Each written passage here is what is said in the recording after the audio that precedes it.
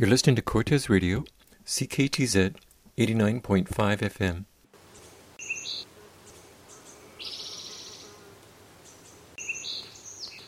This is Roy Hales with Cortez Currents, which you can also listen to on the web at cortezcurrents.ca. Around 8,000 chum salmon eggs were harvested in Basil Creek, Cortez Island, on Friday, October 29th. All of the salmon returns that we get on Cortez are just a shadow of what they once were, including here at Basil Creek, which this is the strongest run we get by far, but it still could be much greater. Explained Cortez Island streamkeeper Cease Robinson. What was it, 2016, I think it was? That was more like an historical run. There was something over 1,100 fish came in, and there was just fish on top of fish all the way up the creek. That's the way it should be again if we could manage it. But other creeks, Whaletown maybe being the most extreme, I mean, the natural run there is almost gone. It's just virtually gone. We occasionally see a fish. So the opportunity to use genetically local stock and get chum salmon back into that creek is what this is all about. There was no time for interviews once the operation commenced, but as the team was assembling, Robinson gave an overview of what they hoped to achieve. We're waiting for some equipment to arrive, and meanwhile, delighted to see that there's enough chum in Basil Creek to go ahead with a brood stock capture and egg take.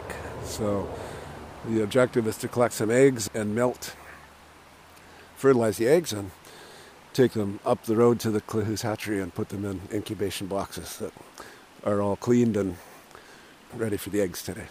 So how many eggs are you hoping to collect, and what are you going to do with them once you got them?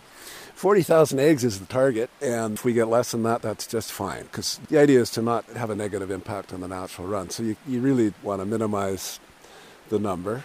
Still, the target is 40,000. If we find enough fish, that's what we'll get.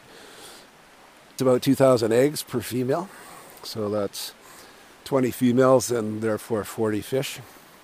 Maximum 30% of the natural run is what you want to take, and ideally less than that. So we'll see how that goes. They'll sit in the Cluhus hatchery, which we're so lucky to have available, until they reach what's called the eyed egg stage. And at that point, that's about 6 weeks maybe. And then at that point, they'll go into incubation boxes, which Foci streamkeepers have. Probably one box in Basil Creek and one box in Whaletown Creek. Who's here this morning? Byron Harry is here from Cluhus, which is wonderful, I believe. I think he's just assumed the job of a Cluhus fisheries officer, which is great. His dad has had that job in the past and was well respected and appreciated for the work that he did.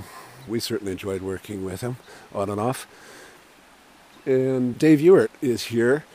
He keeps trying to retire from DFO, but they won't let him go. He spent much of his career managing Quinsam Hatchery in town.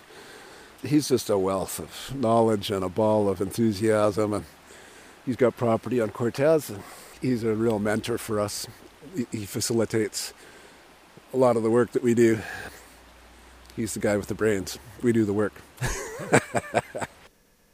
Stacey Larson, Fisheries and Oceans Canada's community advisor for the area stretching from Oyster Bay north to Sayward and including the Discovery Islands, joined us after this. Ewart, Harry, and the streamkeepers put nets across Basil Creek to stop the salmon from escaping. Then they went after the trapped fish with scoop nets. Ewart was especially adept at differentiating between the females that are full of eggs and those that are already spawned out. Most of the salmon seemed to be released, but at the end of the operation, 4 dead females and 5 males were laid out on the bank.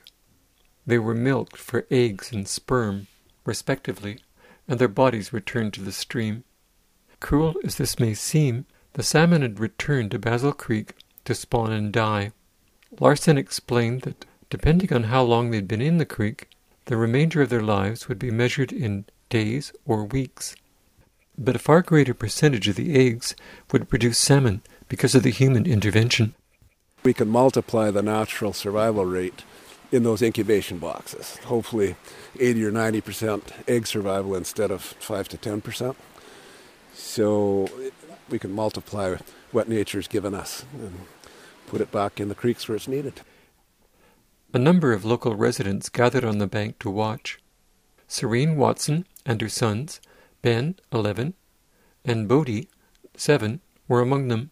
Yes, almost daily we're exploring forests and the beaches of Cortez. Depending on the season, we'll see what we can find.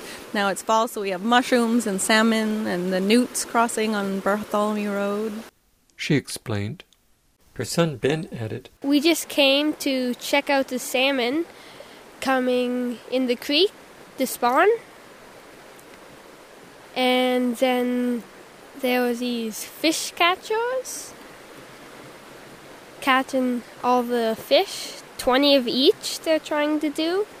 And then they're bringing them to the fish hatchery to collect the eggs.